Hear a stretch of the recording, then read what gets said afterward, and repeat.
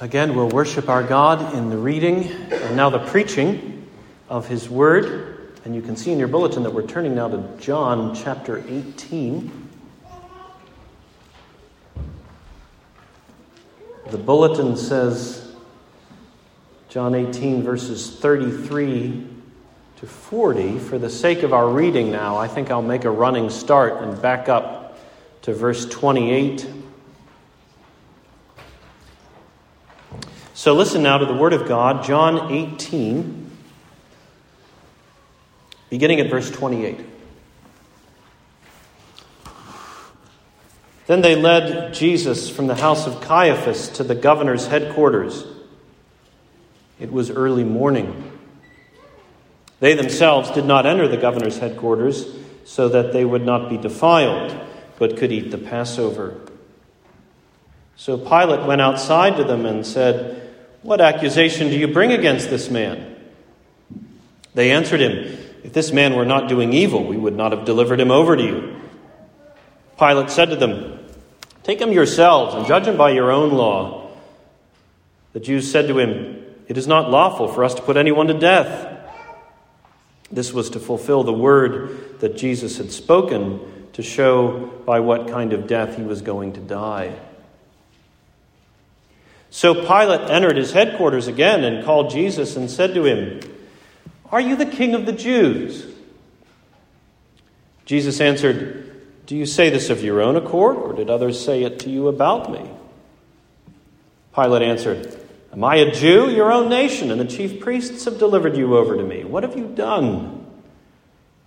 Jesus answered, "My kingdom is not of this world. If my kingdom were of this world, my servants would have been fighting, that I might not be delivered over to the Jews, but my kingdom is not from the world."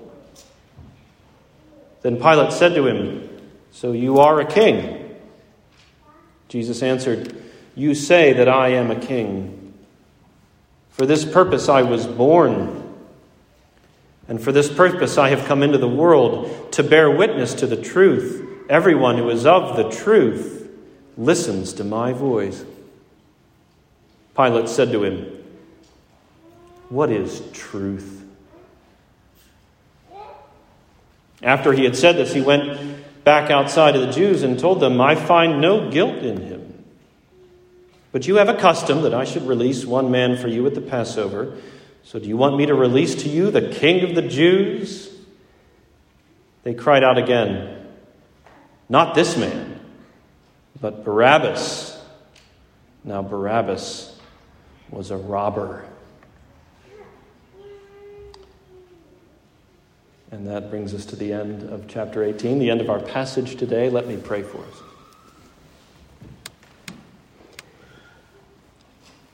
Father, we pray for your grace now. For we have heard your word read and would lean in now to the preaching of it. We ask that you would deal graciously with us, that you would open our eyes to behold the wonders here, even our wondrous Savior, Jesus Christ, and we pray in his name. Amen.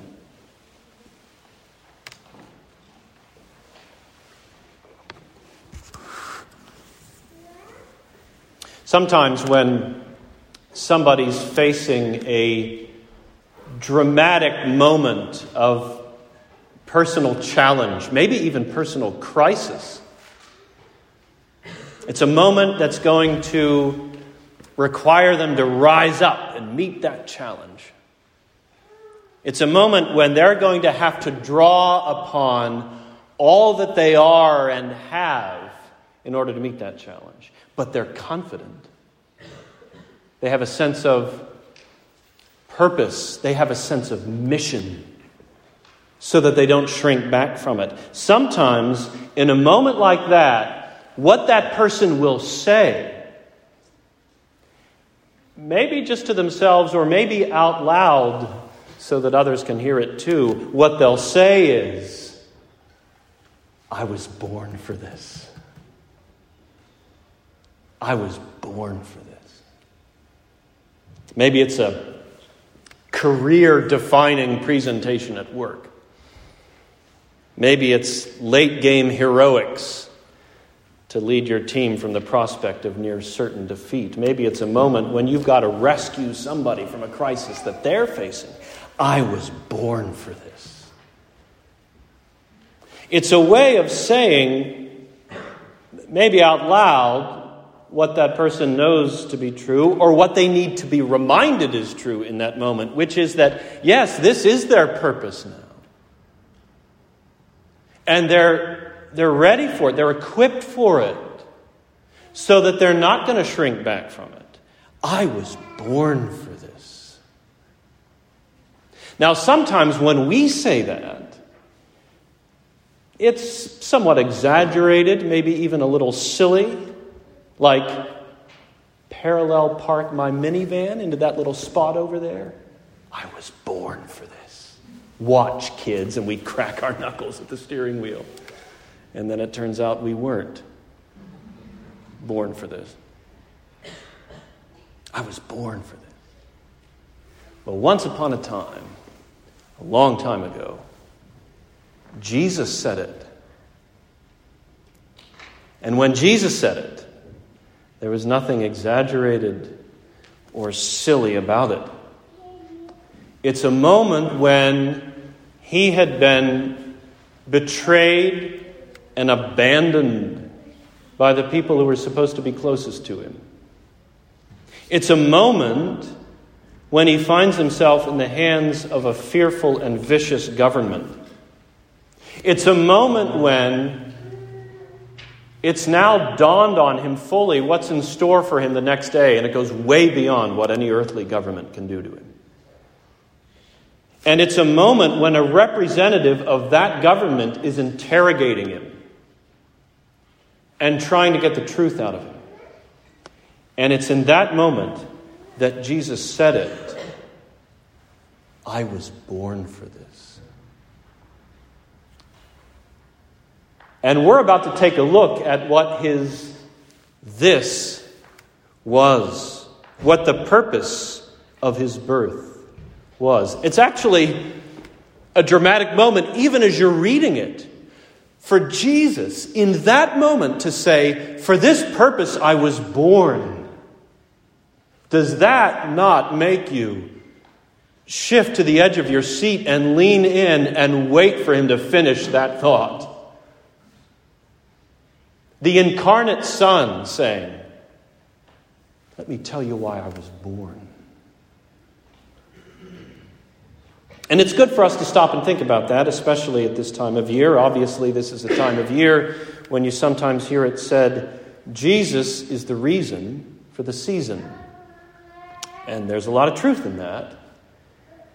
But of course, that only provokes the follow-up question, which is, what's the reason for Jesus? He may be the reason for the season, but what's the reason for him? What was the purpose of his birth? What was Jesus born for? So here we are in John 18. Jesus is being interrogated by Pilate. Pilate doesn't appear to have been all that eager to get involved. From his vantage point, this just looked like a Jewish matter, not a Roman one, not a matter in which he as a Roman governor had any real interest. The Jewish leaders had brought Jesus to him. Pilate tries to hand him back. Pilate said to them, take him yourselves and judge him by your own law. But this back and forth goes on. Eventually, he realizes that in some way he's got to be involved. So what did we just hear at verse 33? Pilate entered his headquarters again and called Jesus and said to him, are you the king of the Jews? Jesus answered, do you say this of your own accord, or did others say it to you about me? It's so fascinating and powerful to me, all of the moments in which Jesus answers questions with questions of his own. Do you say this of your own accord, or did others say it to you about me? Pilate answered, am I a Jew? Your own nation and the chief priests have delivered you over to me. What have you done? They're going back and forth with these questions. It almost doesn't feel like Q&A, it's just Q and Q. Jesus answered, now here's an answer. My kingdom is not of this world. If my kingdom were of this world, my servants would have been fighting, that I might not be delivered over to the Jews, but my kingdom is not from the world. So, now Jesus is clearly claiming to be some kind of king, and Pilate picks up on that. You bet he did. Pilate said to him, so you are a king? Jesus answered, you say that I am a king, which probably meant something like, yes, you're right to say that. You're right to have picked up on that. So it's Jesus' way of affirming what Pilate has said. And then comes the purpose statement. Because after all of this back and forth about Jesus being a king, what comes next has the effect of clarifying what kind of king he is. Jesus says, for this purpose I was born, and for this purpose I've come into the world to bear witness to the truth. And then he says, everyone who is of the truth listens to my voice. So here they've been having this back and forth about Jesus being a king. But now it pivots to Jesus being a prophet. I have come, I was born to bear witness to the truth. Well, Pilate's not interested in Jesus as a prophet. And apparently at this point he's not particularly threatened by Jesus being a king. Which is why Pilate said to him, what is truth? And after he had said this, he went back outside of the Jews and told them, I find no guilt in him. And the story goes on from there. So there's the purpose statement. And what a statement. Not only do you have the purpose to bear witness to the truth, but the way Jesus puts it, for this purpose I was born. For this purpose I have come into the world. He's not just saying, this is what I've been up to these days. Or this has been my mission lately for the past few years. He's saying this purpose was behind my very coming into the world in the first place. That is not an ordinary claim.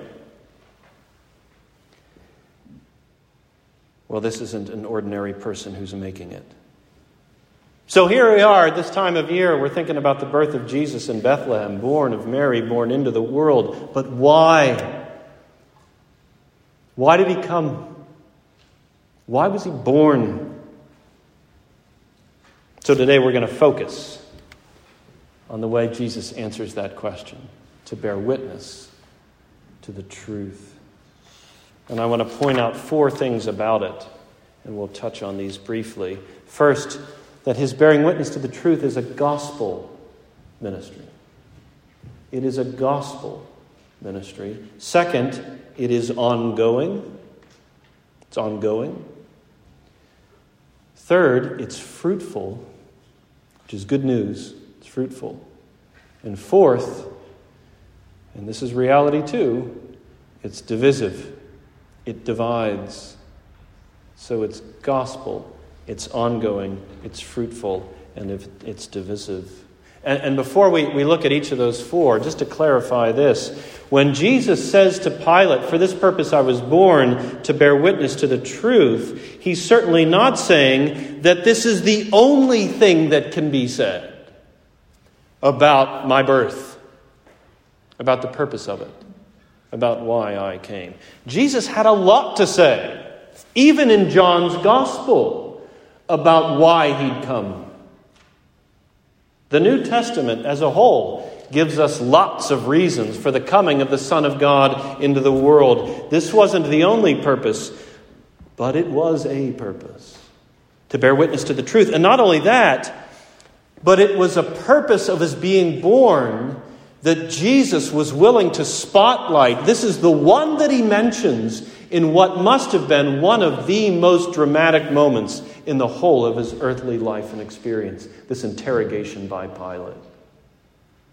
In that moment, of all the things that he might have said about why he was born, this is the one. To bear witness to the truth. So first, we can underline, this is a gospel, this is a good news ministry, the way Jesus bears witness to the truth. So that there's a focus here when we think about the truth that Jesus bears witness to. When he says to bear witness to the truth, he doesn't mean any and all truth on every subject known to man.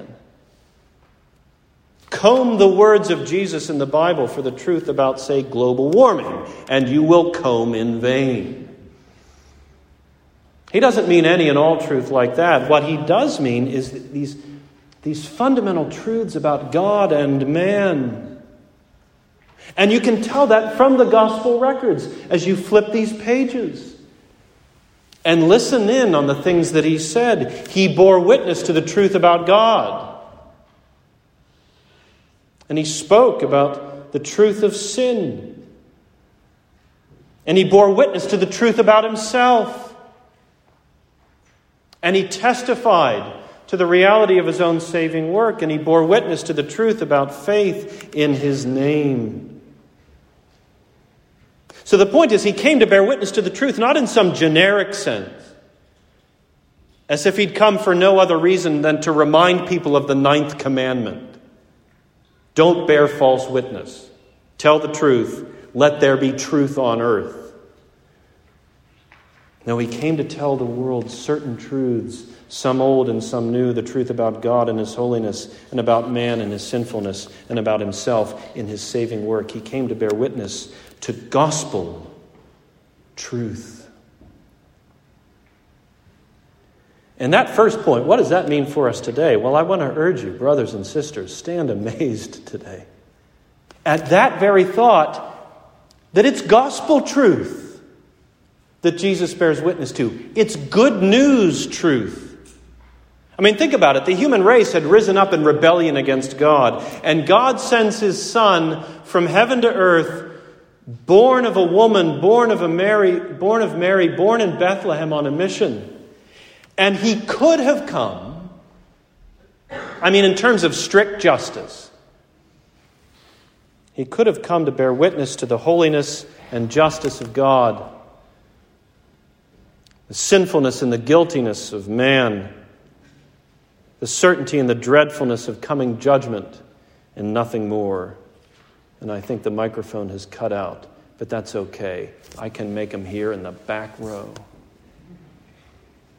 In terms of strict justice, the Son of God could have come into the world to bear witness to those truths and nothing more. Holiness, guilt, judgment, period.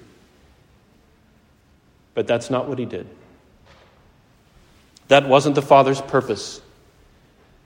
That wasn't the Son's mission. Yes, he did bear witness to those truths, but he didn't stop with those truths. He also bore witness to the truth of the grace of God, the love of God for sinners whom he was determined to save. And then, having borne witness to it, he went and died for those sinners. Stand amazed. His ministry of bearing witness to the truth was and still is a good news ministry. So that's the first. Here's the second. We can underline this as well. It's also an ongoing ministry. When Jesus says to Pilate, "For this purpose I was born, to bear witness to the truth," no doubt he's referring to his earthly ministry, right? Going around from town to town, preaching and teaching. But the question is, was he only referring to that? Can we imagine that the Son of God would be born, that he would come into the world for the purpose of bearing witness to the truth, and then with his death just stop? Can we imagine that the truth testifying ministry of the Son of God would be nothing more than like a bolt of lightning, temporarily filling the world with light, illumining the darkness, only then to vanish? to leave the world just as dark as it was before he got here? No way. He came to bear witness to the truth, not just for a time, not just for the relatively brief time period of his earthly ministry, but for all time. And so it's ongoing. Jesus has taken his word, he's taken the Bible and, as it were, placed it into the hands of the church. And he has established the church in the world to proclaim that word. And in that way, his witness to the truth goes on. Jesus Christ is bearing witness to the truth right now in this meeting for worship. In this room. In this sermon. His death wasn't the end. It was only the beginning. He will not be silenced. He was born for this, and he ever lives for this at the Father's right hand. And that second point, that this is an ongoing ministry, what should that mean to you? Well, it means that you can have this in mind, you ought to have this in mind, say, when you're reading your Bible privately. Or when you're hearing a sermon the way you are right now. You're not just reading words on a page. You're not just hearing the words of a preacher. You're sitting at the feet of Jesus, listening to his voice as he bears witness to the truth to you. That is his ongoing ministry in your life. Jesus is saying to you, day after day, whenever you encounter this word, Jesus is saying to you day after day, Sunday after Sunday, remember what's true. And you can count on him that his witness is true. So it's good news, that was first. It's ongoing, that was second. And now here's a third. Thankfully, it's fruitful. Remember what Jesus said after his purpose statement. He said, everyone who is of the truth listens to my voice. Everyone who is of the truth listens to my voice. Now, sadly, there is some irony in that. Here in John 18. Because right after he says that, Pilate says, what is truth? And walks away. Clearly, Pilate was not of the truth. But happily, there's real comfort in that. Jesus says, everyone who is of the truth listens to my voice. What that means is that his ministry bearing witness to the truth is not a lost cause. There are some who are of the truth. That's not an empty set. That's not some hypothetical category. Sometimes bearing witness to the truth can feel like an awfully lonely vocation. And maybe you know that yourself. Maybe you even had some personal experience with that in some conversation, in some circumstance, at work, in the neighborhood, in the family. Bearing witness to the truth. Trying to get people to see the way things really are, and you feel like you might as well be talking to the fence post. You feel like there's nobody who's with you, who's listening to you as you're doing your best to bear witness. And to a degree, that was Jesus' own experience. He came to his own, and his own did not receive him. But even then, there were some who were of the truth. And because they listened to his voice, and they loved the sound of what they heard. And then after his death, resurrection, ascension, there were more who were of the truth. And ever since, throughout the years, throughout the ages, there have been more and more. So that today, on earth and in heaven above, there's a vast company of those who are of the truth. And we, in this room, as we worship God, we are numbered among them. because he was gracious enough to give us ears to hear. Everyone who is of the truth listens to my voice. And what should that mean for us? How should that touch down? Well, we ought to be grateful. Brothers and sisters, can we not be grateful today for what the grace of God has done in our lives, for how God by his grace has changed us so that we are not what we were. We're not what we would have been. We are of the truth. And there's nothing prideful or arrogant about making that claim. It's like with our opening hymn. We are the faithful ones. O come, all ye faithful. But then, as we testified in prayer right after we sang it, we gave glory to God for his grace, making us to be the faithful ones. But precisely because his grace has done that, we're not going to shrink back from that now. We're not going to deny what his grace has done. No, he's made us to be the faithful, which is why we heed the summons, O come. O come, all ye faithful. Well, it's the same thing here. It's just a slight variation on the hymn. Now we can say, O come, all ye truthful. Because the same grace has done that too. O come, all ye truthful. Because that same grace has worked in us so that we have ears to hear. So that we now listen to the voice of Jesus. And we love the sound of what we hear. So may we be grateful for that grace. For this purpose I was born, to bear witness to the truth. It's a gospel ministry. It's an ongoing ministry. It's a fruitful ministry. And then this fourth one is the last one. And we have to acknowledge this today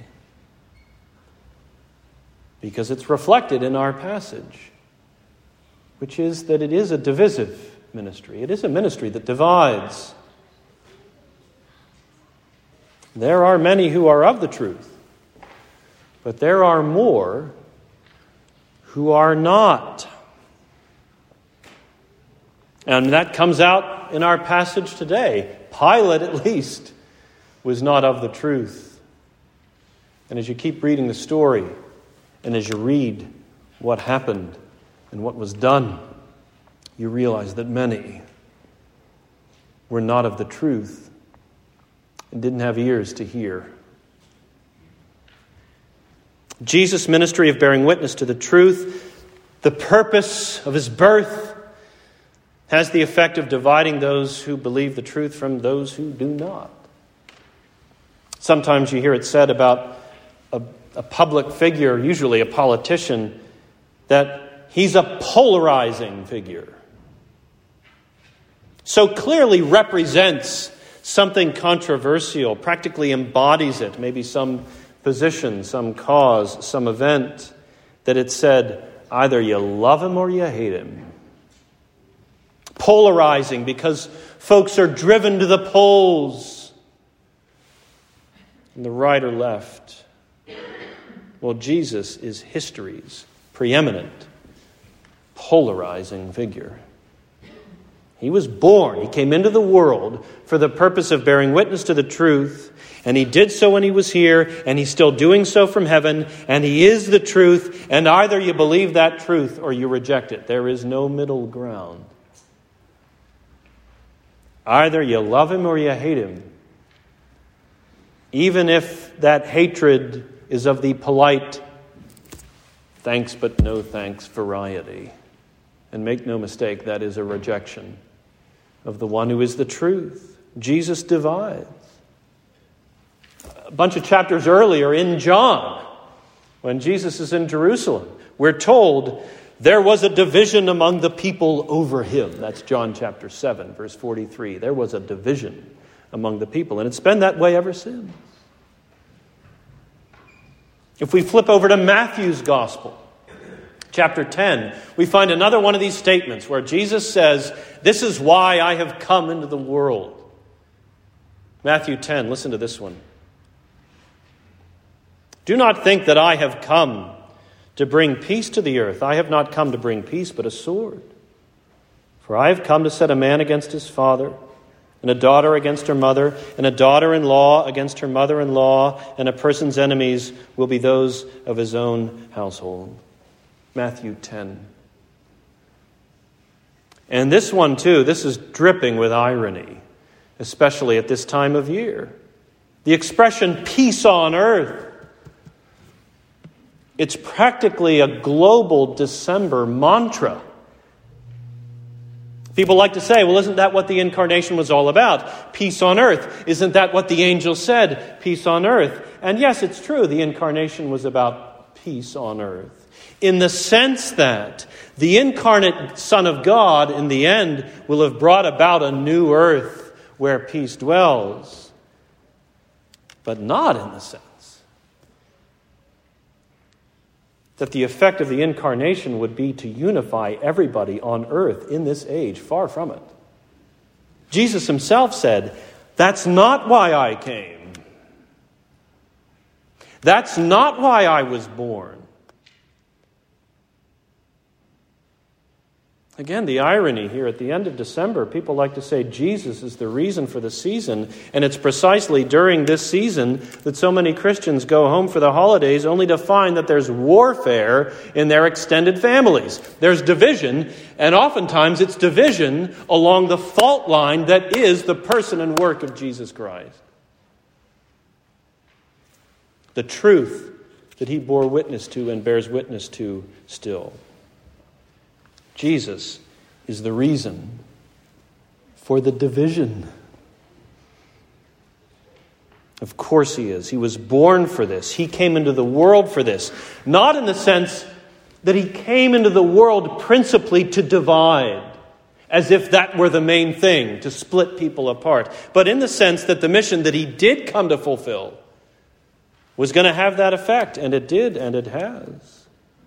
He came to bear witness to the truth that among sinners would have the effect of dividing them even among families.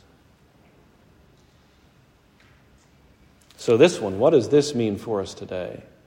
I know that's a hard word, but look, we're just acknowledging here what we all know to be true and what some of us experience painfully during the holidays.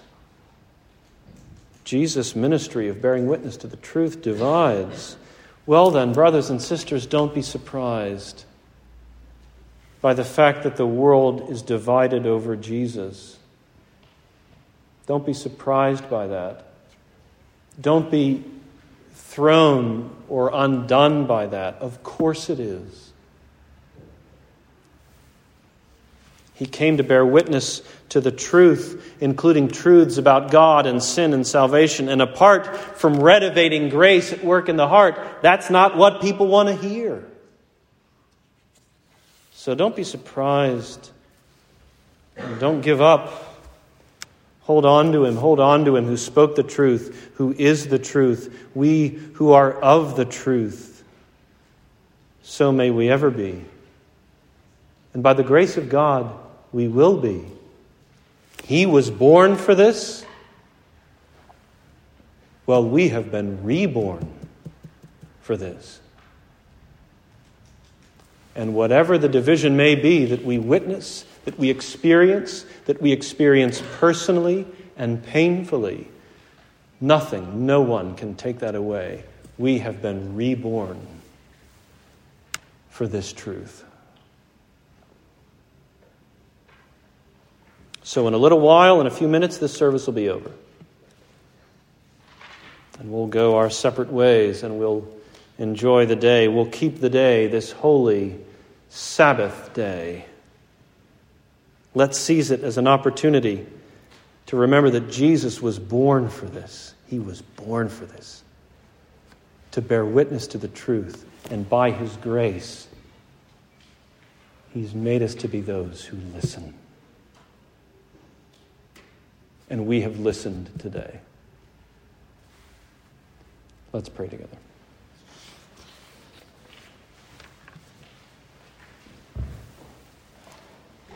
Lord Jesus, we bow before you and stand in awe that you should be born among us as you were, to bear witness to the truth.